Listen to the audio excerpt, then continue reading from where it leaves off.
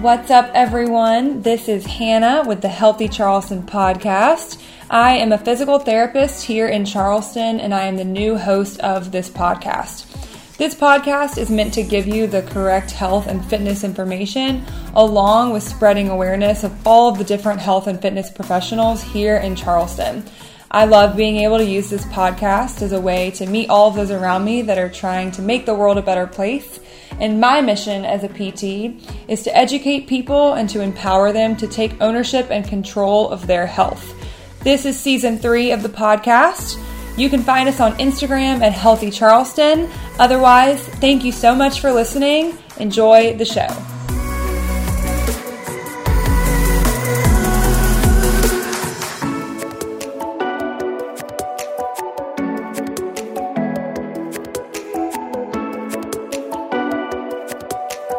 Hey, you.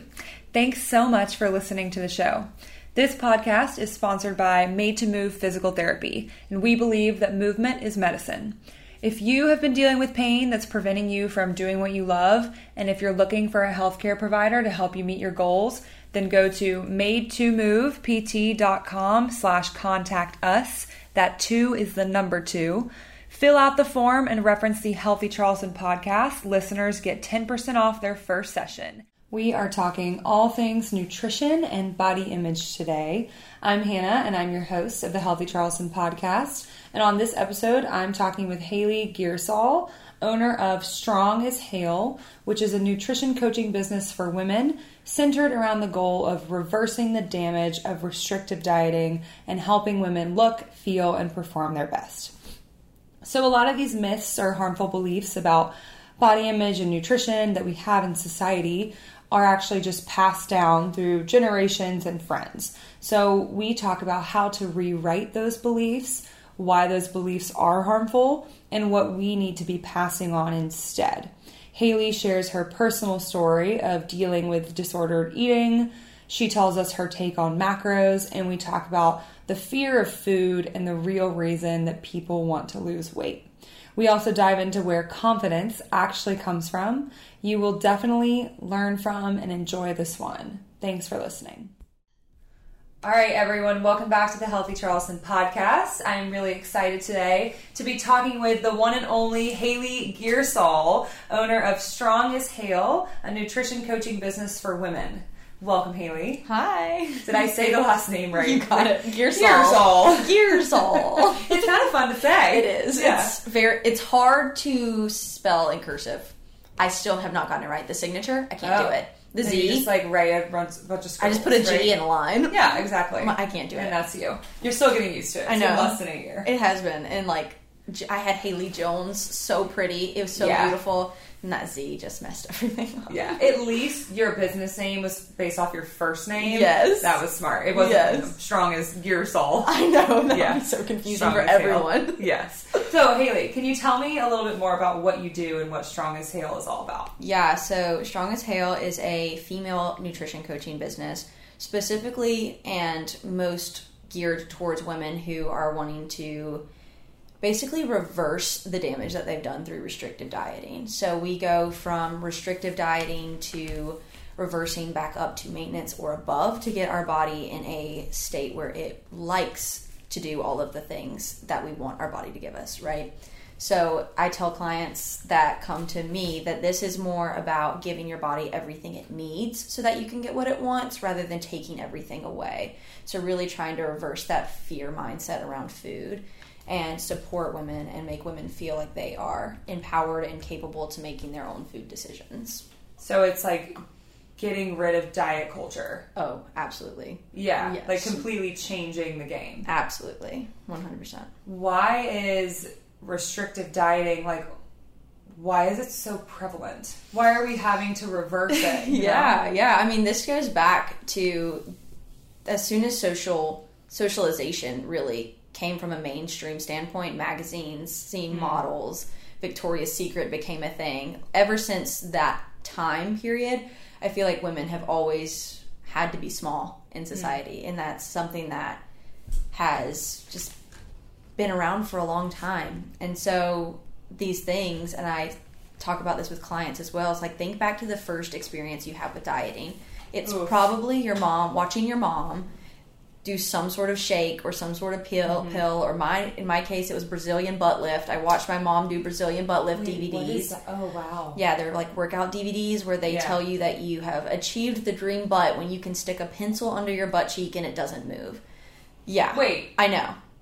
Like, makes no sense. I mean, that'd be amazing. I know. It makes no sense. I'm like, actually, your butt would have to get bigger for that to work. Exactly. But it came with you like... would need like enough cheek to like cover the pencil. Exactly. This is like a... Okay. Exactly. Right. So that was like my first exposure to dieting, and it comes from our just lineage. We see it and we pass it on to our daughters.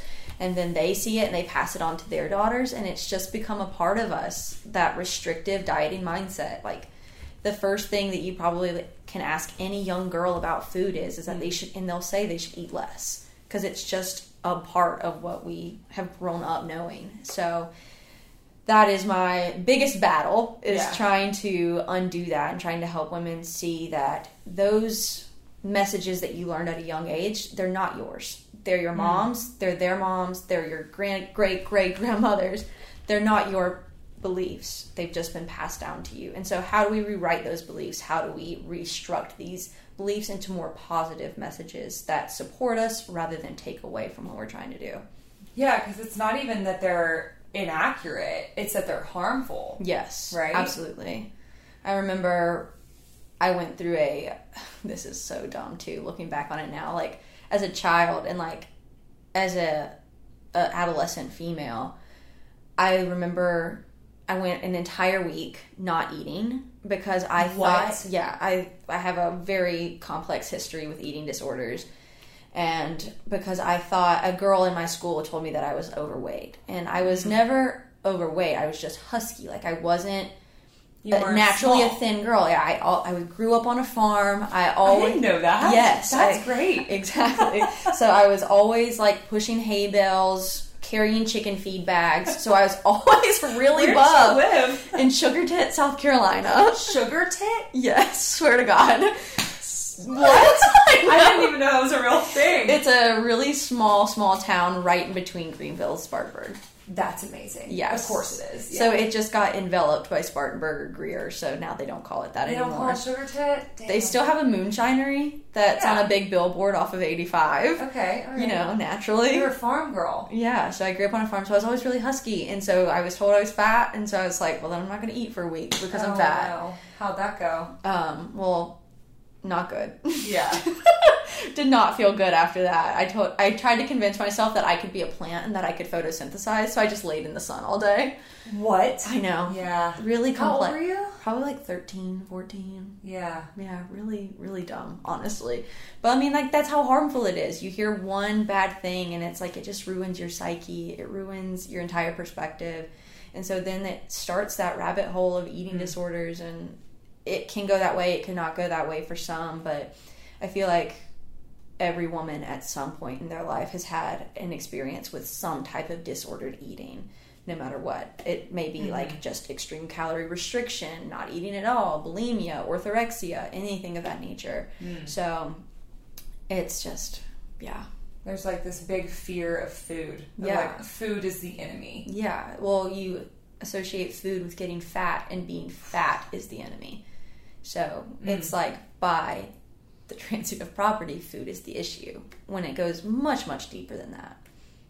Yeah, like you hear those girls say like, oh, well, I don't want to get fat. I'm like, wow, that's a slippery slope. Yeah, there's so many things that go into that. And like, what is even being fat? Like, let's be honest, there's no real definition of it. I mean, we have the BMI scale, but the BMI scale tells me I'm fat even now. Yes. So yes, it's not really. So what is being fat? Like, I think we could go back and kind of create a solid definition of that, so that way we can kind of get away from this fear of it, right?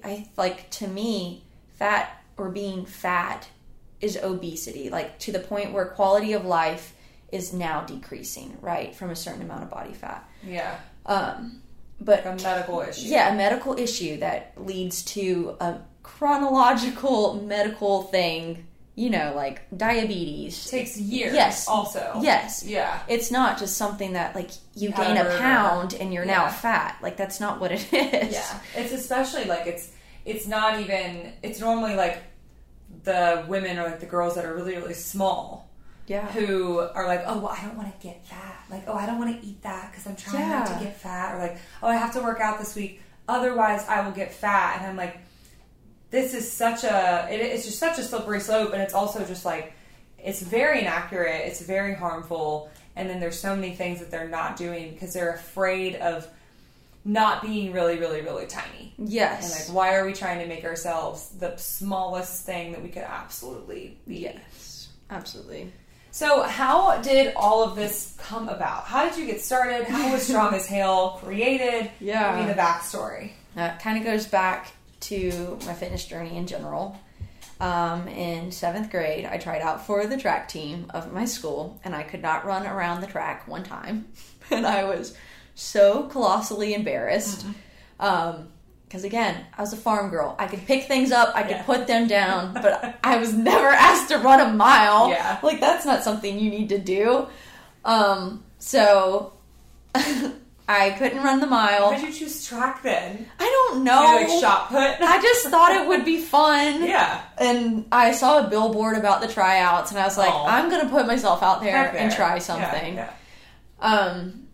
And so couldn't do it. And so after that, I decided, and I also wanted to lose weight. That was part of why I joined track as well. Like, I had gotten a little bit overweight. And by a little bit, I mean, I was 150 pounds and like 4'8". Like, it was not good.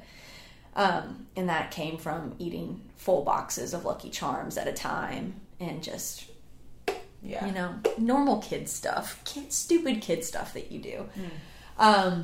And so I did it to lose weight. And so after I didn't make the track team, I was like, okay, well, something's got to give.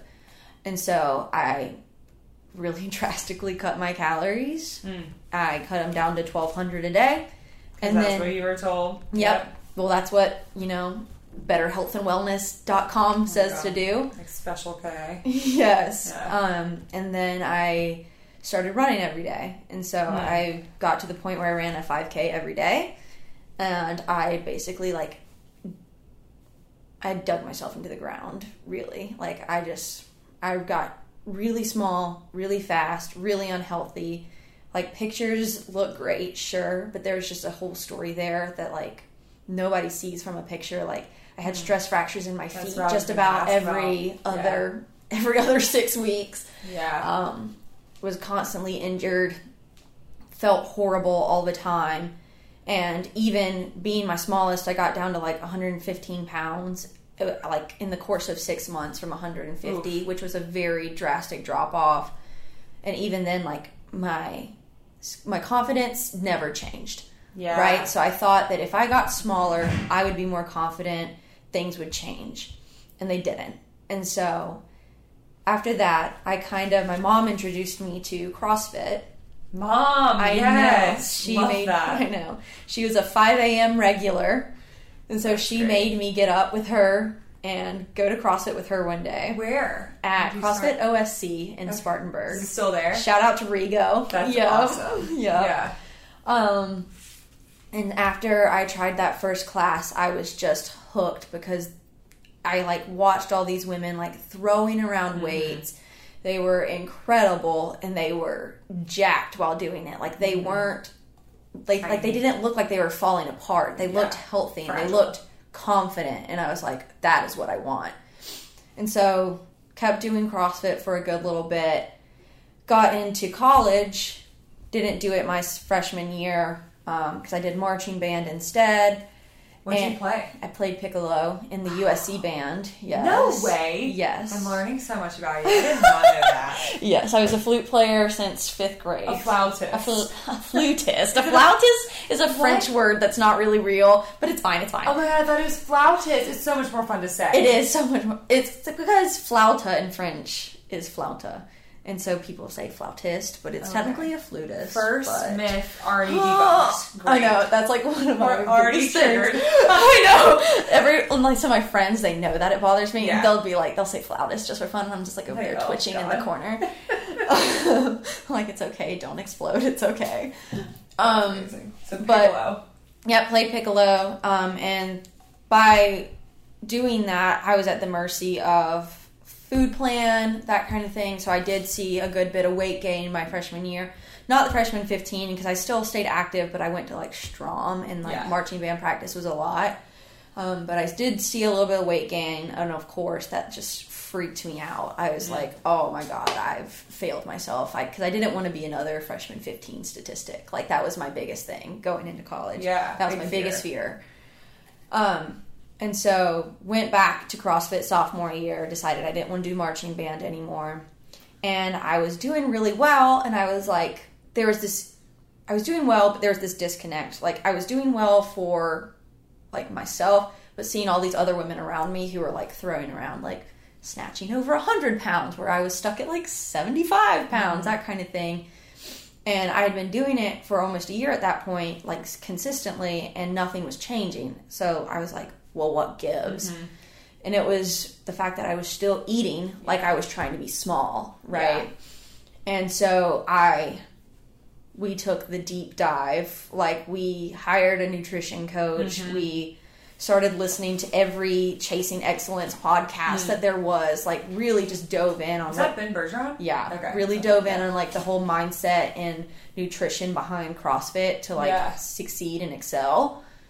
And so I realized through that time, I was like, wow, like, there are lots of other people who are struggling with this just like I am, who come into CrossFit, they want, and they see all these women who are really awesome, and they want to be good at it, but there's just that disconnect. It's like, I come to the gym every day, I'm doing the extra work on the side, I'm still not getting better. And I'm still not getting better, and so that's when I moved to Carolina CrossFit to start training there. That's when I saw Christian Mathis in all of her glory. Amazing. My first, like, fitness crush. Like, seriously, swear to God. What year was this? Was this like 2018? Okay. This was like our after college. Going to regionals. Like, this yes, exactly. Okay. So I saw her and Rachel Thibodeau, and I was like, oh my God. Yeah. I want to be like them. Yeah. And so Rachel Tibbs was actually my very first nutrition coach. Oh. She helped me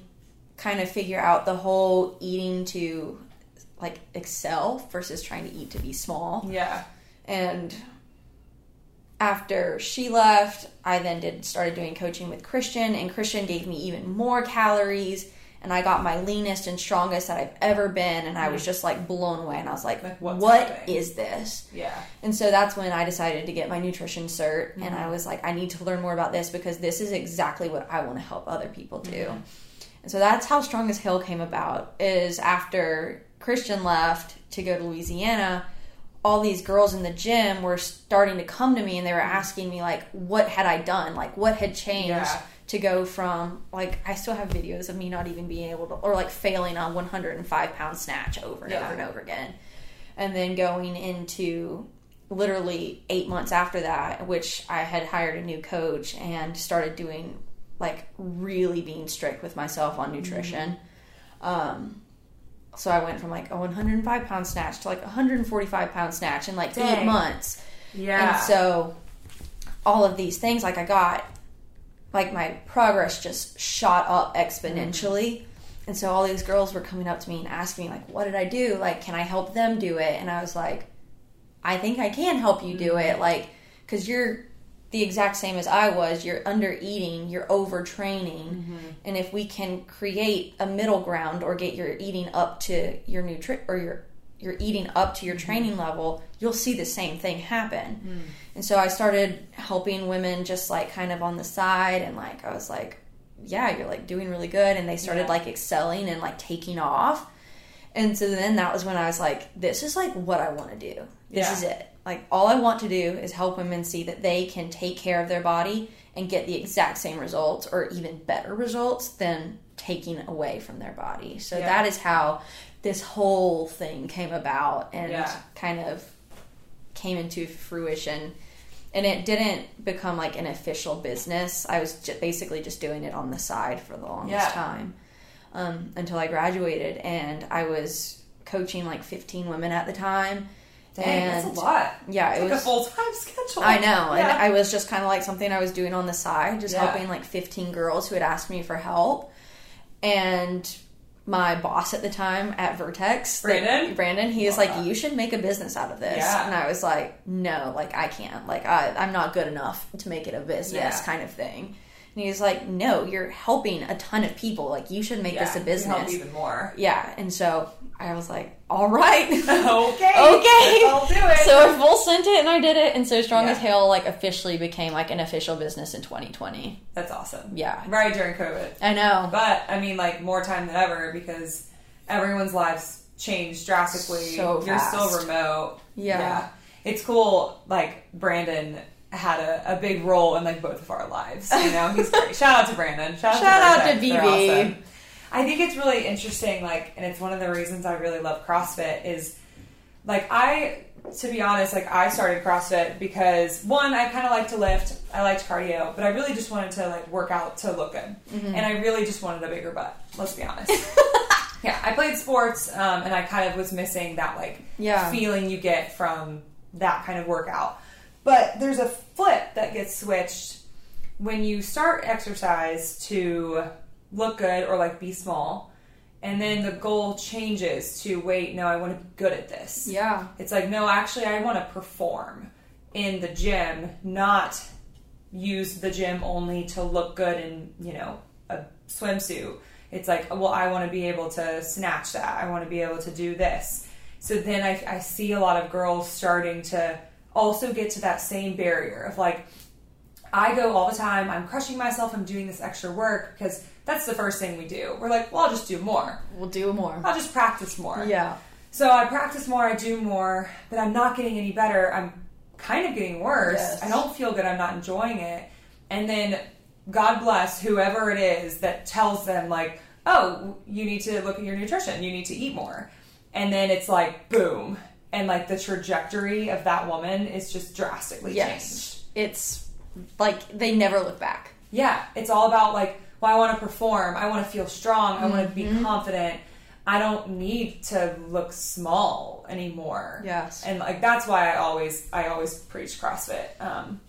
Obviously, I'm super biased, but it just causes that switch in a lot of women that I know. Yeah, absolutely. I mean, you just go from being obsessed with what you see in the mirror to obsessed with being your absolute best. Like, what is my best? We don't know. We still don't know. Like, none of us have really tapped into our greatest potential. Even Tia Toomey gets better every single year. Yeah. You know? So, like, you just become obsessed with what can I do? And it's so addicting. And it's so much more of a positive mindset to be in. Like, how can I push that needle even further? Like, what I can be better in every way. Exactly. And there's no shortage of ways that you can be better. And so there's always something to be working towards. So it's so addictive. And even like my 6-month hiatus, I was like, I just want to do CrossFit again. Yeah. And, like, we're still obsessed with something. Yeah. It's just a healthier thing to be obsessed with. Yeah, rather than being obsessed with your Looking scale small. on the weight or your weight on the scale, it's not the weight on the bar. Yeah, exactly. Oh, I love that. Yeah. It's still, there was a time period for me, I don't know if it was the same thing for you, where, like, that also got toxic. Where, like, I was pushing myself, I was eating a ton, like, I was super focused on my nutrition and my performance to the point where, like, if I didn't perform the way that I wanted to, or compared to this girl, like, I wasn't good enough. Yes. So, like, it's still, I had to, like, hit that wall too. Yeah, I mean, and I think that's an experience that everyone has to go through, especially if you do want to be even, like, competitive from a local level or just within your box. Like, you do go through that phase where you compare yourself to everyone else, but then you also kind of, basically, you get your pride smushed a little bit, and you're like, wait, my best is not her best, and her best is not my best. We're always going to be different, no matter if we trained the same, ate the same, whatever. So you kind of have to have that little, like, pride check moment that I need to stay in my lane and keep going my path. Exactly. Because that's the only way that I'll ever potentially get to her level, right? Like, she didn't start out at this level, which is something that I had to have a real gut check with. Because I was looking at, like, Rachel and Christian when I was maybe like a month or a year and a half in. Oh, wow, yeah. And I was like, well, why am I not there yet? And then I had to realize, wait, these women have been doing this for, compared to my time, so much longer. And that's the same with any gym. There's always going to be that person who has been there longer. There's always going to be that person who takes it more seriously than you do. Better than you. Is just better. And so the only thing that you can do is focus on yourself, focus on what you're doing, and make corrections there. Like, it's no longer, it's really about learning to let go of what you cannot control. I think that's what it comes down to more than anything. It's like, I cannot control them. I can't do anything about them. I can only control what I'm doing. So if I want to get to that level, I'm going to make sure that I'm doing everything that I can in my power to get there, rather than just being like, well, it's not fair. Yeah, like, use it as more inspiration rather than, like, self-deprecation. Yeah, absolutely. And I think everyone goes through it at some point, for sure. Everyone goes through it, but it's like, once you go through it, you get to learn that valuable lesson, which you have to learn. And there's like, you can be told that all the time, and being told that you need to stay in your lane is much more different than actually figuring it out for yourself. For sure. Yeah, you just have to experience it. Exactly. So. Yeah. No, I think, like you said, like, everyone kind of goes through that, and it's like, you have to remember that just because she did this weight doesn't take away from you doing that weight. Absolutely. Like, instead of, oh, I hope she doesn't do that much because I want to beat her. Like, no, why does her success take away from your success? Exactly. And, like, that was a big switch. Because it was like, oh, it's not fair. Like, I've been working so hard. But, like, other people are allowed to work hard, too. Yeah. But either way, like, it gets to the point where you're either fighting to compare yourself to someone to be small, so then you hate your life, or you're trying to compare yourself to someone who's fitter than you or better than you or just doing something different than you, and then it just sucks the enjoyment out of it. Yeah. It's like, well, why are we doing this? Good old self-sabotaging patterns. Yeah. For real. For sure. I mean, it's like, if you're not going to do it to yourself, towards yourself, you will find that outlet. And so we have to get down to, and this is something I work with my clients a lot, it's why. Why do we self-sabotage? Like, what is it? And it just goes back to those things that we've experienced in those very developmental years, right? So if, I don't know, what's a good example? I see my mom looking at herself in the mirror, always having to be smaller as I'm growing up. That is now subconsciously rooted into my brain as I'm growing up. So, like, I will do the same thing. I'll look in the mirror and always want to be smaller. And so knowing and having that knowledge, now we can rewrite the script, right? And it's a constant battle. It's never going to be perfect, but every single day I'm having to rewrite in my brain that the mirror does not matter. Same thing with the scale. That's why a lot of women get attached to the scales, because they see the scale being a prominent indicator as they're growing up through their developmental years. Yeah, like, every bathroom has a scale. Every bathroom has a scale. Why? Walk into a gym, there's a scale on the bathroom weighing floor. ourselves every day. I know. And so it's like, we have to rewrite those things, and we have to rewrite those subconscious self-sabotaging patterns. And this is really woo-woo, if you want to, like, call it that. No, I don't think it's woo-woo at all. It's so true. Like, yeah.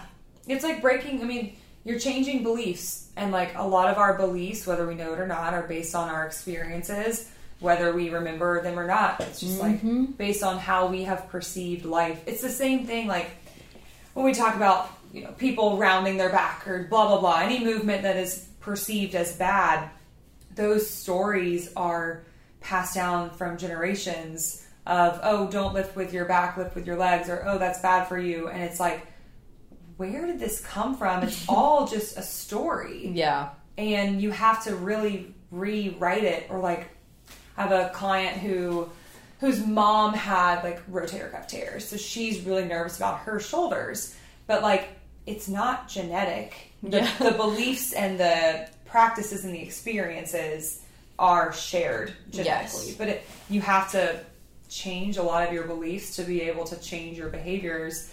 And it's really hard when you don't even know that the beliefs you have are the ones that are harming you. Yes. Like, I'm sure you get a lot of people that still come to you and they're like, well, I want to lose weight. And, like, how do you decide this is a big conversation I want to get into. Like, I think there's knowing that we're on both, like, we're kind of in a fitness bubble. Mm-hmm. Now there's almost a, like, stigma to helping someone lose weight. Yes.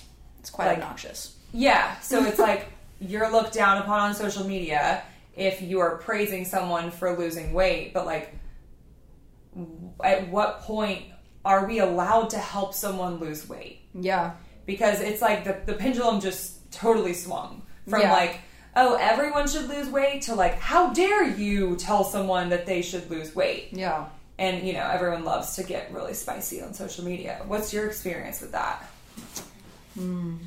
That's a good one. That's a really good one. I think that we have to accept that every single person has individual goals, and we cannot change those goals necessarily. Like, if someone comes to me, like the girl I just told you about who is 5'7", 135 pounds, and her most important thing is being lean.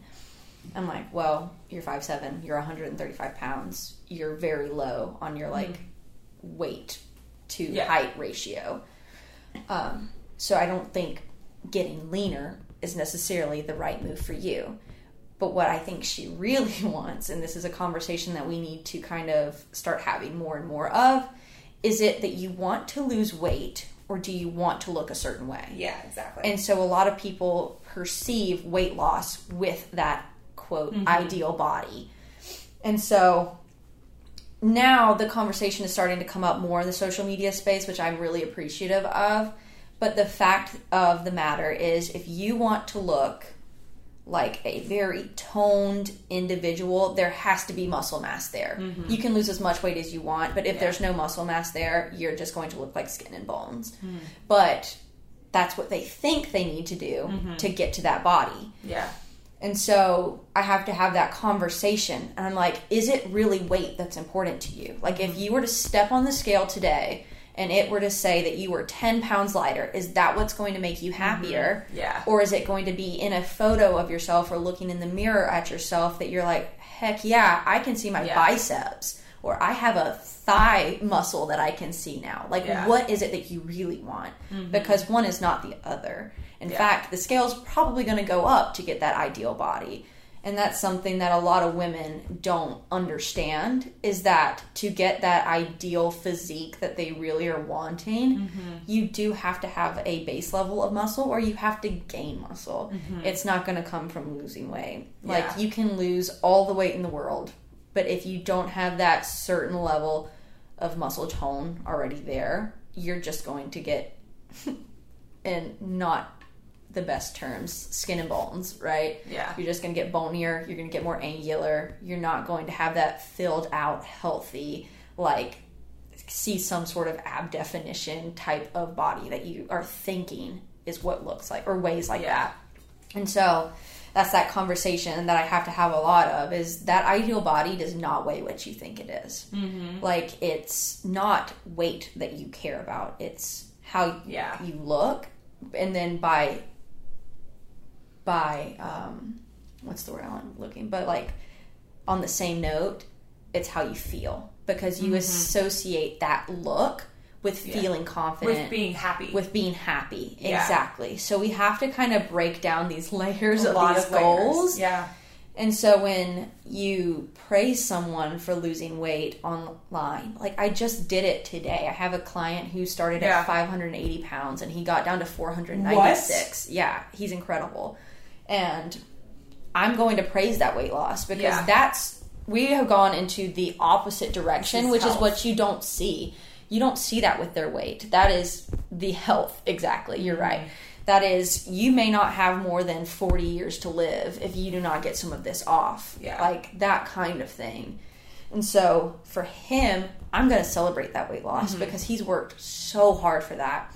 But for another client, I have one who is literally obsessed with the idea of weight loss. And so when I give her praise on social media, because she follows me, she sees it, it's never about the weight loss, because I'm not going to keep ingraining that and basically, like, what is the word I'm looking for? I'm not going to keep validating that for her.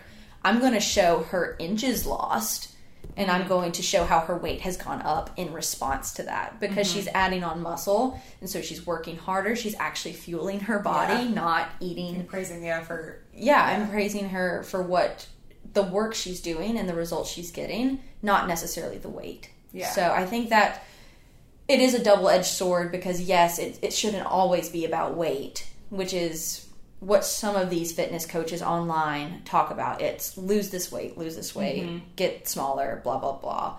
And so those types of people, I'm just like, don't follow. Like, if you don't like it, don't follow them. Yes. But even then, I think that goes to show the amount of dedication and the amount of hard work that a client's putting in. Because even just weight loss is hard, right? Oh, yeah. So I don't think that we should be tearing these people down because they're sharing these wins. Because they want to lose weight. Yeah. There's just like a weird gray area of like exactly what you said. The girl that thinks she needs to lose weight, but she actually doesn't need to lose weight. She just thinks that she does. Yes, and you exactly. have to like break down the goal. Why do you want this? How do you think you'll feel if you get this? And then you learn like, oh no, you actually want to have more muscle. Yeah. So then you have to have the conversation of like, well, the things that we're going to do to lose weight versus like grow more muscle are very different. And that's where like a lot of girls are like, oh, what? You want me to eat more? You want me to lift weights? Well, no, I'm going to get bulky. Like, we hear that.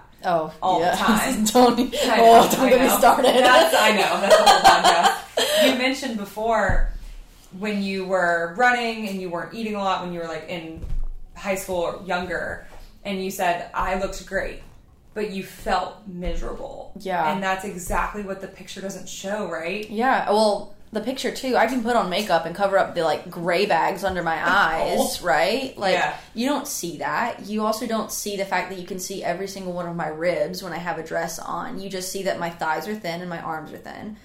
And it's such a frustrating thing because people will see that picture and they'll be like, oh my God, you look great. Yeah. And that's one of my least favorite things is that I would rather stop commenting on the way that women's bodies look rather than celebrating their weight loss or whatnot. I think that is more dangerous than celebrating weight loss. You look so skinny. Oh, yeah, you look so thin. My God, I'm like, you say that, but you don't know like what I was doing to look that way. I was literally hurting myself every single day. You're miserable. I was miserable. I remember so I had serious orthorexia. Like, if it was not salmon or broccoli, I wasn't eating it. Yeah. And so I was eating salmon and broccoli 3 times a day. And from like a health perspective, I know it's the stupidest thing. Do you like salmon now? No, I hate it. I can't eat it. Yeah. I can't. Like from a calorie standpoint, so dangerous. From a micronutrient standpoint, so dangerous. There are so many things that I wasn't giving my body. Yeah. Hence, stress fractures galore. Yeah. But you don't see that in a picture. Mm-hmm. You only see, wow, she fits into that dress really great. Yeah. And so I remember being so frustrated because even though I was so freaking tiny, I still hated my body. Because that doesn't take away the insecurity. It doesn't take away the lack of confidence. You can lose as much weight as you want. If you don't do the inner work, nothing's going to change. You'll just be a thinner, not confident person. I know. You just take up less space, but you still are miserable. Exactly. So it's like, I went through all of that, and I did that for a year to myself. And I was so small, and I was just so miserable. And I'm like looking back now and I'm like, I will never get those years of my life back. Like those are years when like all of my friends were going outside and doing things and like they were going on trips and whatnot. But I wouldn't go on a trip. I wouldn't go out to eat because it was not salmon and broccoli. I couldn't control it. So it's like cool that a picture, I looked nice, but I know the story behind it. I know that the mascara and the foundation underneath it is like really pale, really green skin. Like it was not healthy at all. But people don't see that. And so when they say that, oh my God, you look so thin, it fuels the fire. You're right. You're like, I'm doing something right. I got it. Like I've got it under control. I'm losing the weight. I'm looking good. Yeah, people think I look good. It's fine. When in fact, it's not fine. No, because you were absolutely miserable. Like the things that you were having to do to get to that weight, like completely unsustainable and unhealthy. Yeah. And like you talked about missing out on so many years. Like, imagine all of the years that people, specifically women, like, miss out on because they're not going to get wine and cheese with their friends, or they're going to Italy but they're concerned about the bread, that it's going to make them fat. Like, yes, when you get to 70 years old or 80 or whatever, and you're looking back on your life, like, are you going to be like, oh wow, I'm glad I look thin, or like, wow, my life was so full of like experiences and things that I enjoy? Exactly. And the picture just doesn't show that. No, it doesn't. It just doesn't show everything that you sacrificed to get there. Yeah. All the like, and not even healthy sacrifice. Very unhealthy Not sacrifice. even like, oh, the hard work. Yeah. Like, the really just like poor things that you had to do to your body. Yeah, like just getting stress fractures over and over. Mm-hmm. Like, yeah, I was going to ask you about that. Oh yeah, so many in my feet, my ankles, and now my ankles still crack every time I like do anything. It's so weird. My brother has really cracky ankles, and every time he can never sneak around the house because you would just like hear him coming from a mile away. It's funny. Just pop, pop, pop, pop, pop. So you mentioned confidence, and it's not that it comes from the way that you look. Yeah. Where does it come from? You mentioned inner work. Tell me about that. Yeah. So confidence is multifaceted and it's very complex. But basically, in my opinion, I think confidence comes down to keeping promises to yourself, right? So when we keep promises with ourselves, when we do what we say we're going to do, we build autonomy. And that autonomy compounds and it grows, and it's like think of it as like your best friend. When your best friend keeps a promise to you, you trust them infinitely more, right? Mm-hmm. Like if they don't tell your secret, you trust them infinitely more. So you keep telling them more secrets, right? Yeah. And so it's that same relationship with your inner self. It's keeping those promises. So if you say that you're going to walk 10K steps a day, really keeping that promise. If you say that you're going to drink more water or go to yoga or take a bubble bath, you do it, and you really allow yourself to enjoy and experience those things. They start to compound and they start to create this bubble of confidence. Mm-hmm. I think it's obviously that's the very simplified and kind of dumbed down version of it, but when you can trust yourself, you begin to exude confidence. And I think that's where a lot of confidence gets broken along the way, is that we're like, I'm going to do this. But then it's like, when it comes down to it, it's like, I don't think I'm going to do it. Whether that's from a health perspective or just a, like, I don't know, what's a good example? Or like, I'm going to go out with my friends today, but you bail and you like, don't do it. And you decide to stay home and Netflix, I don't know. But when we break promises to ourselves over and over and over again, it becomes a precedent. So now you start trusting yourself. Mm-hmm. And so you start to find those areas where you would like to improve yourself. And then we kind of basically project it onto those things like our body weight, et cetera, et cetera. Because like the most confident people in the world are of all shapes and sizes. Mm-hmm. They are of all weights. They are of all disciplines of fitness or non-fitness. Mm-hmm. Some of the most confident people I've met in the world never have walked in a gym. But if they say that they're going to do something, they keep that promise to themselves because they love and respect themselves enough to do that. And it doesn't even have to come down to like a fitness or a health type of promise, but respecting yourself. Exactly. Huge. It's having the respect to keep your promises even to yourself.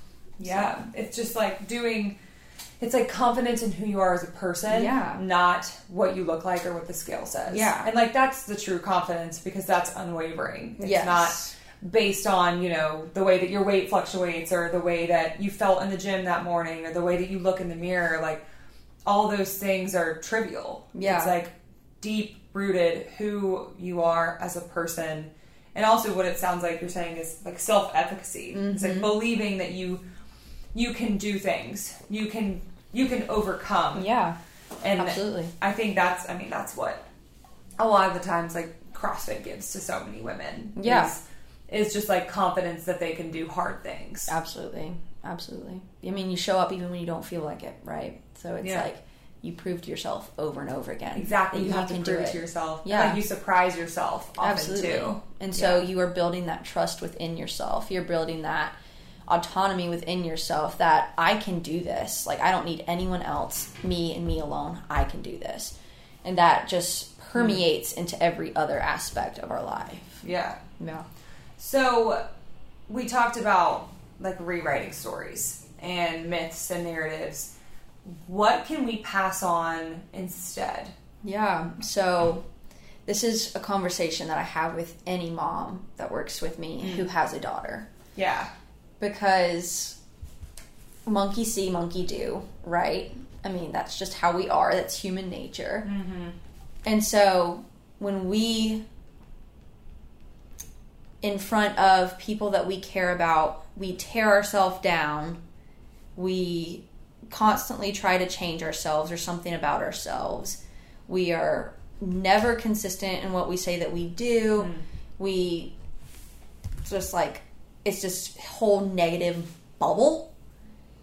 Those who are closest to us are always watching. And those who are closest to us, especially at younger ages. So again, this is the conversation I have with moms. I'm like, what do you want to leave for your daughter? Do you want her to see you struggling with weight loss every other month? Do you want Talking down to yourself? Yeah. Do you want to see her? Do you want her to see you like pulling at your stomach fat in the mirror? Like, is that what you want her to do?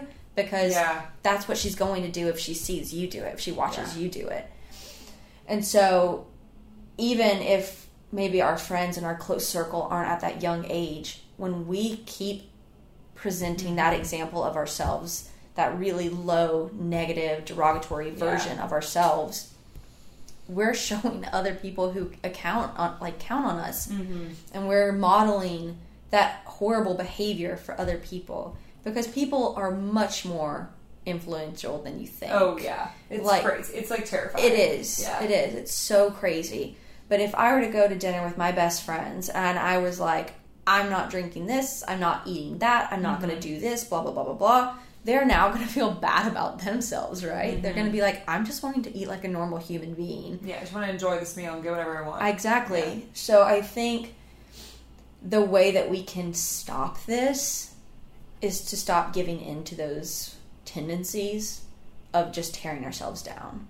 When we feel down and out about ourselves, let's do something more productive than maybe complain about it to friends or poke at ourselves in front of a mirror, or just like setting an example. Exactly. You have to set that example, and you have to do it early, and you have to do it consistently, right? That's what people, I don't want to say people count on you for that, but in your close circle. Yeah.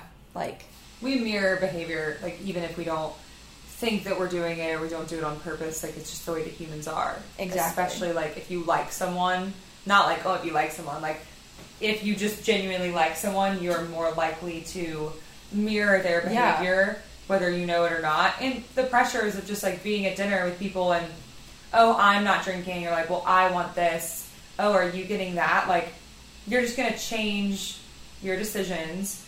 And now you're kind of like rooting that in your brain that the decision that you were going to make is a bad one because of whatever this girl XYZ said. Yeah.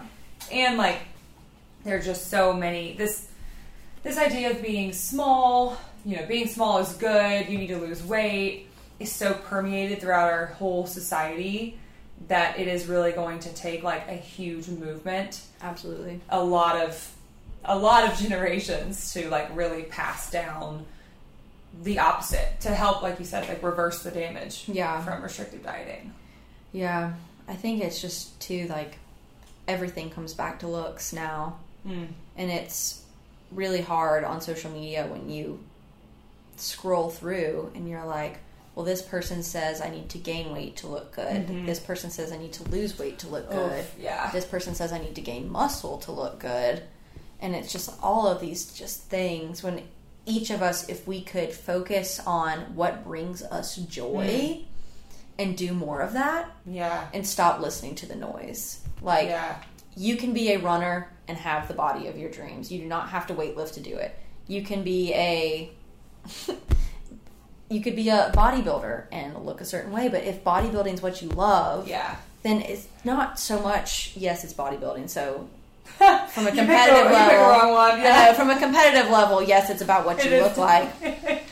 But what if, like, we just started focusing on what makes us feel good? So runners feel good when they run, lifters feel good when they lift, and then we ate to support those things rather than focusing on the body of our dreams, right? Yeah. You run because you love to run, not because you want to lose weight. You lift because you want to lift, not because you care about seeing your VMO in every picture. Oh, God. You know, like... Yeah, choose, like, even if you look amazing by whatever standard you're setting, but you hate what you're doing. Yeah. You're miserable. That's just what we talked about before, like... Is that really the kind of life that you want to live? Yeah. That you chose, like, there's a lot of things in life we don't get to choose. But we do mostly get to choose what we do for working out. Mm-hmm. So that, like, 1 to 2 hours a day, that's all yours. You're now doing something that you still don't like. Or you're doing it because you think it's going to get you a certain outcome. Mm. Again, we could all do the exact same things every single day, eat the exact same way, and we'll all look different.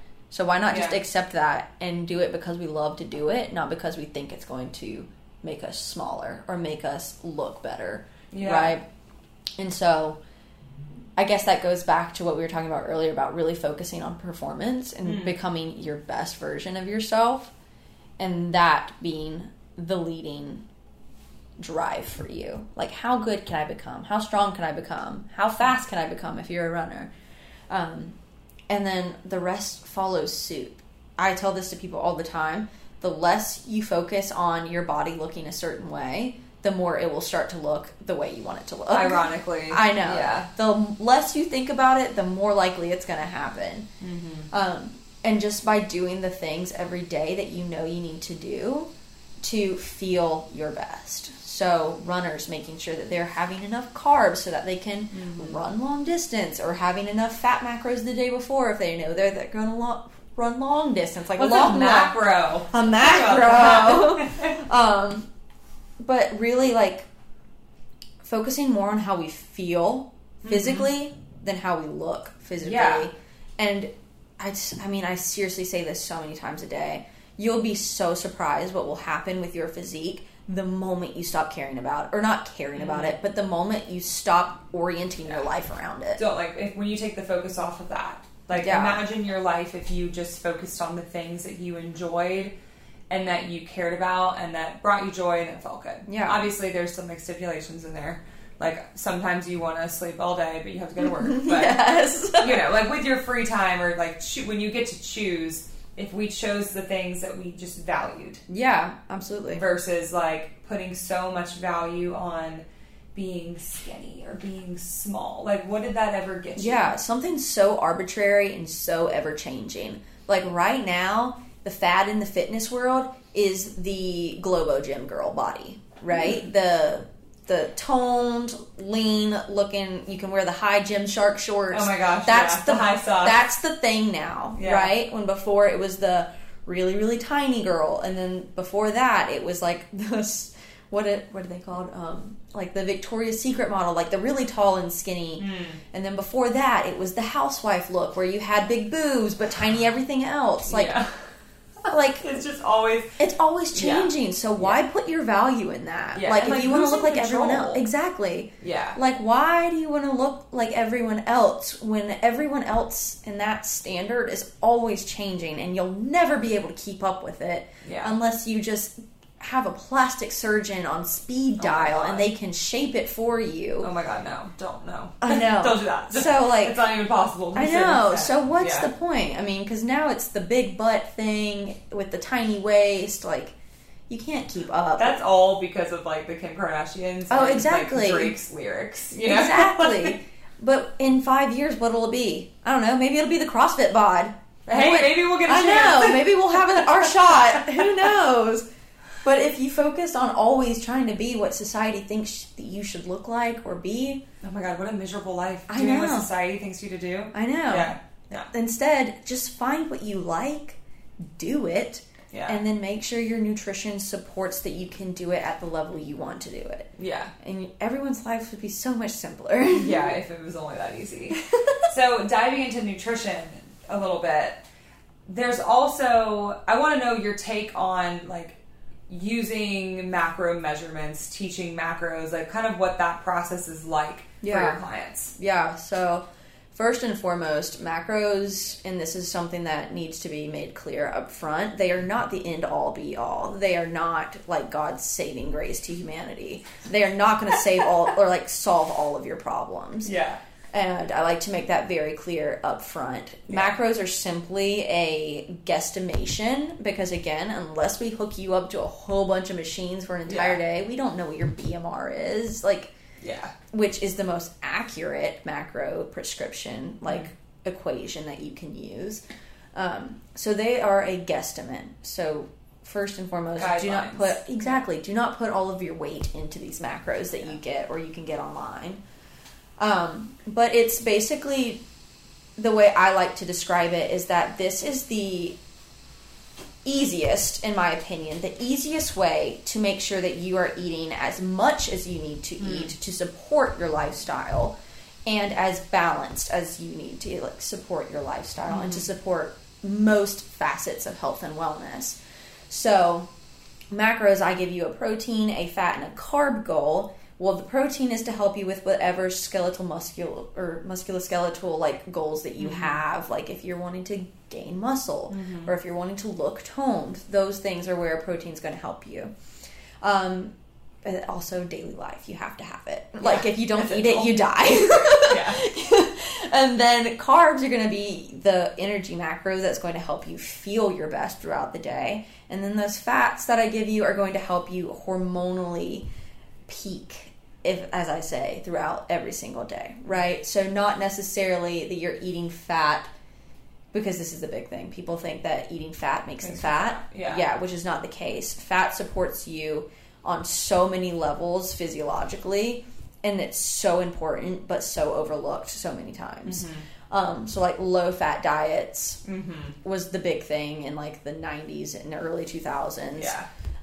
Even now, like everything is like, reduced fat. And like, why? Exactly, but from a female perspective, we need fat for healthy hormone functioning. Like we have to have it.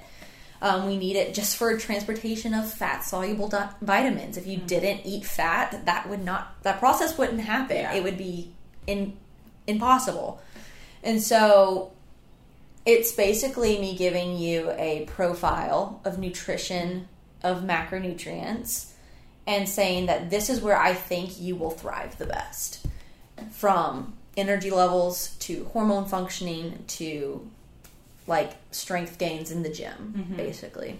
And so that's basically all it is. Super easy, super simple, but a little bit more complicated than just tracking calories, but a little bit more specific to your goals. Because if your calories are 2,000 a day and it's mostly carbs and fat, but you're like, I'm not seeing any strength gains in the gym, you can't know that by just tracking calories. So I like macros a little bit better because it gives us a little bit more direction and a little bit more goal-specific indicators.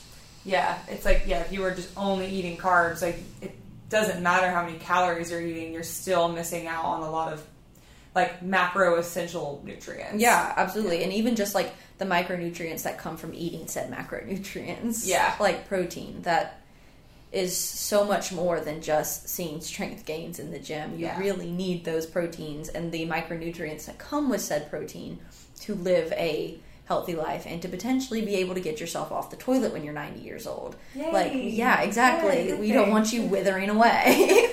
I think when people realize that nutrition has like everything to do with chemistry and like our physiological processes, and there's all these things that our body is trying to do that requires nutrition, you start to understand more why you need to eat this much or eat this much of this or like eat in a certain way. Otherwise, like if you're just viewing, which I think a lot of people view food is the enemy, calories are a bad thing, I want the minimal amount of calories as possible, like, oh, that's 800 calories, this is 400, so that's automatically better. Yeah. What are you missing out on because you're restricting yourself so much? Like, you mentioned so many things.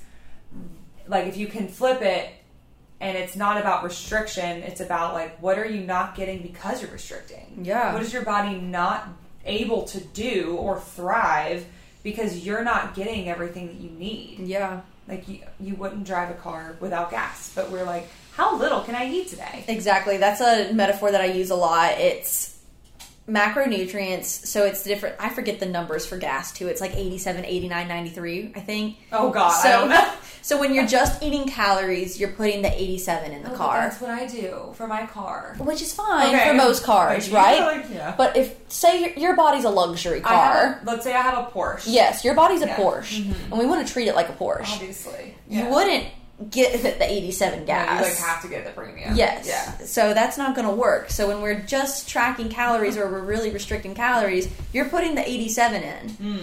If you're giving yourself a little bit more guidance, you maybe kind of follow some calorie and you're at your calorie goal, but maybe you're not giving yourself macronutrients that you need. You're getting the 89.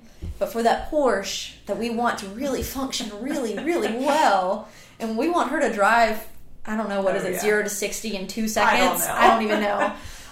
We want to give her the 93, right? And so when we can give our body that preferred or that ideal ratio of macronutrients, now we're going more towards that 93 gas. We're going towards that premium fuel. Might even go to diesel. I mean, it would break the Porsche. Now when you're trying to, like, perform, you're actually an 18-wheeler. And you're a Mack truck. So Anthony drives like a Jetta, and not a Jetta, what is it, a Fiat, and it takes diesel. And I'm like, what? I know, I've never heard of any car. That's amazing. One time I was at the gas station almost putting diesel in my car, and this guy was like, no, still do that, man. Think. I just wasn't paying attention. Thanks to God for that guy. I know. So how do people normally contact you? Like, what kind of clients do you generally work with? I generally work with women. I do work with men, but they have to, I don't want to say plead their case, but their goals have to align. Yeah, their goals kind of have to align with, like, mine. Like, it, again, can't be like, I just want to be skinny, or I just want to be this ripped dude in the gym. Yeah. Like, that's very similar. Not what I do. Yeah. It's not looks based. It's for women who are tired of feeling tired. It is for women who are tired of feeling like they are on the back burner every single day. And it's for women who really care about performing and going in the gym and getting stronger every day. Now, not saying that those women have to be like, I want to go to the games. Like, it's not a competitive thing. It's just that they are able to put the way they look on the back burner, and that's not their forefront focus. They're willing to do everything that they can for their health, for their wellness, for their performance, not obsessed with the scale, not obsessed with how they look. And the majority of my clients come to me via Instagram. Nice. Yeah, so they'll DM me. I have an application in my Instagram link, and they'll fill that out.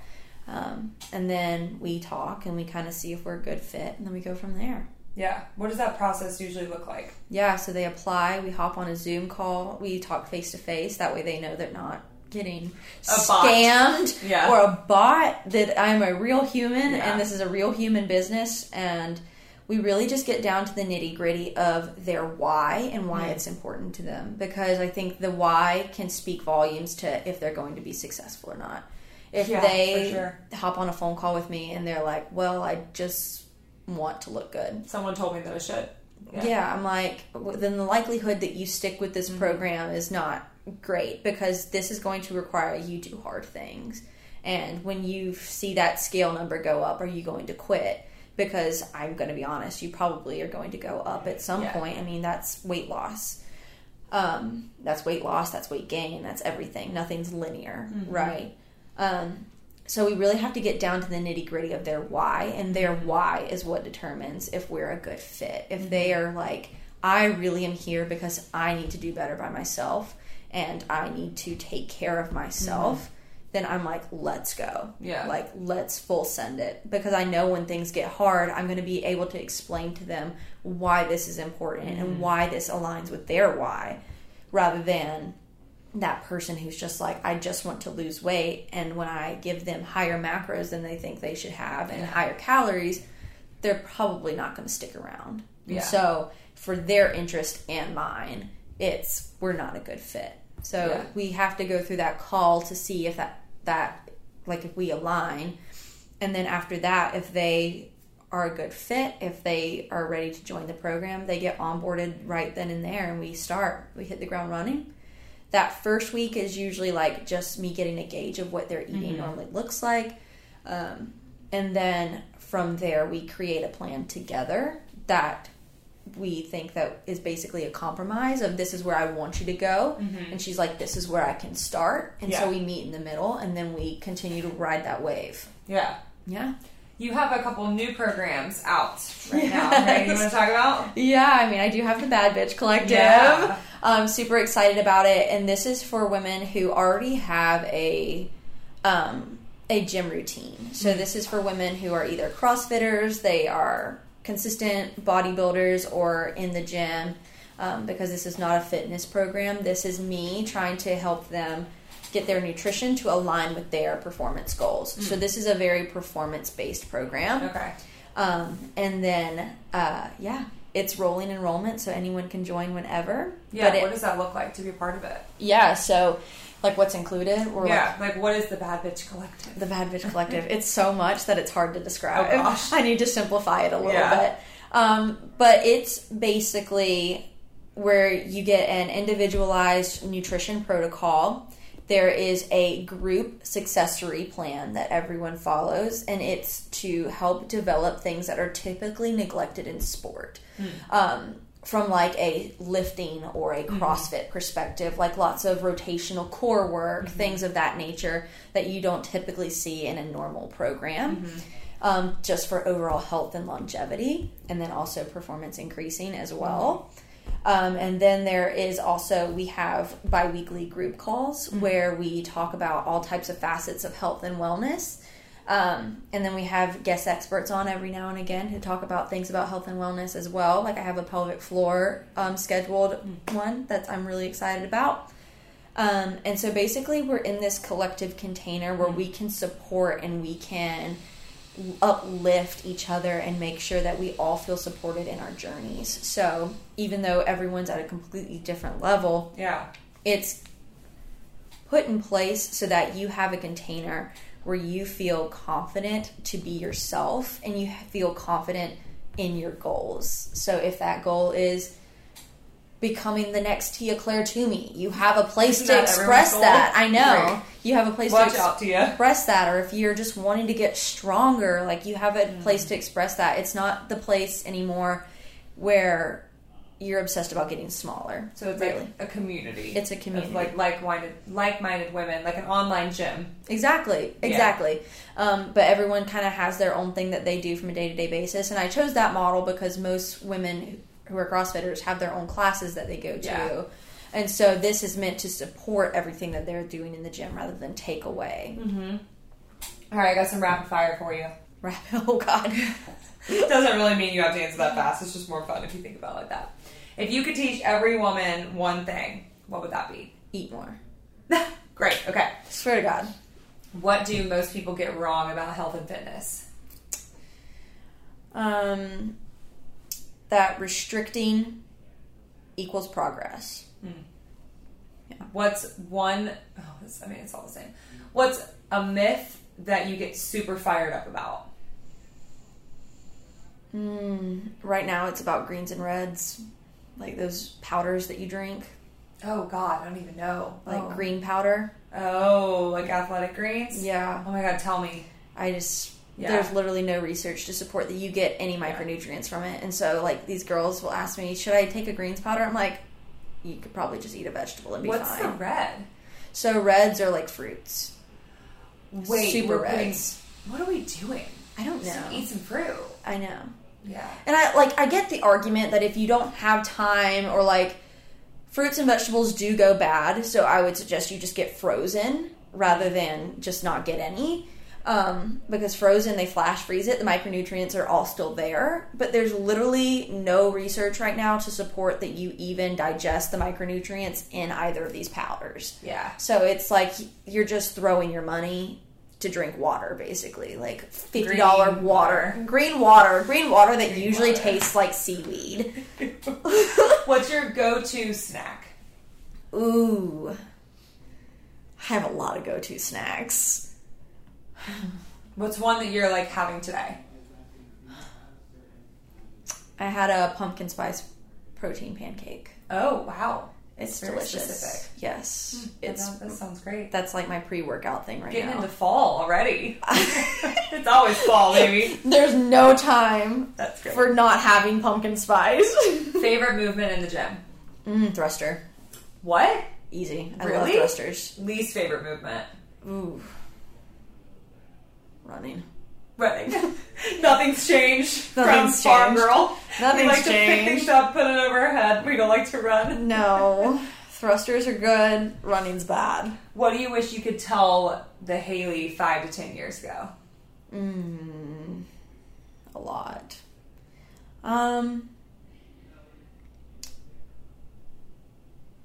Haley 5 years ago. I wish I could tell her that all things come in time and to not try to rush. Yeah.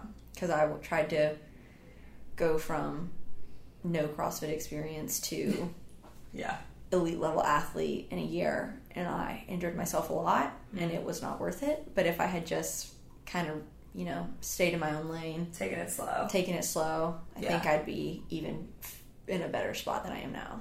Yeah. I mean, you were motivated. So there was no lack of motivation. And maybe to eat a donut or something every once in a while. Yeah. I would tell her to eat. You don't have to always eat rice and chicken. Oh man, there's definitely a time period where it's just rice and chicken. Honestly, it's easy. It's exactly. So I like the ease of it. Yeah. But I went through a really bad phase where I just wouldn't season food. Yeah. And so I was like eating cardboard every day. And I was like, hated it. Yeah, I was like, this is what eating is. This is what I have to do to be clean. I know. And so I didn't eat any sweets or anything. And I wish now that I would have just eaten a donut and gone on my way. Yeah. And then just eating your rice and chicken. Yeah. Where can our followers find you and get connected with you? On Instagram at strong.as.hale or strongashale.com. And what's something you are really proud of yourself for in the last year? Now's your time to brag. Hype yourself up. Hype myself up. I'm really proud of how I handled this last bout of injury. I had a really bad back and lat tear, or I had a lat tear and then a bad back injury. Oh God. And so I actually didn't just push through the pain and keep doing things even though they hurt. I actually saw a PT and I did what I was supposed to do and actually did it. That's great. And then decreased my fitness intensity. So I actually did what I was supposed to do this time. I've injured myself so many times and not once have I actually done what I was supposed to do. And then this time I was like, okay, we're doing it. I just can't keep doing this anymore. And now I'm like, wow, we're better off than when we started. It actually How does that work? Weird, yeah. That's so I'm glad that I got out of that hustle mentality and actually slowed down. Yeah. Hey, coaches, providers, we still all experience struggle. Oh, we're all still learning. We're all on the journey. Hustle for that muscle, right? Well, Haley, thank you so much. This has been awesome. This was fun, yeah. Strong as Hale, everybody.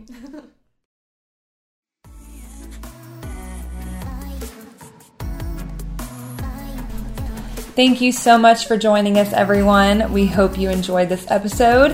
Head on over to Instagram, find us at Healthy Charleston, leave us a review on iTunes. If you ever have any topics you want us to talk about or guests you want to bring on, feel free to DM us. Otherwise, thanks again.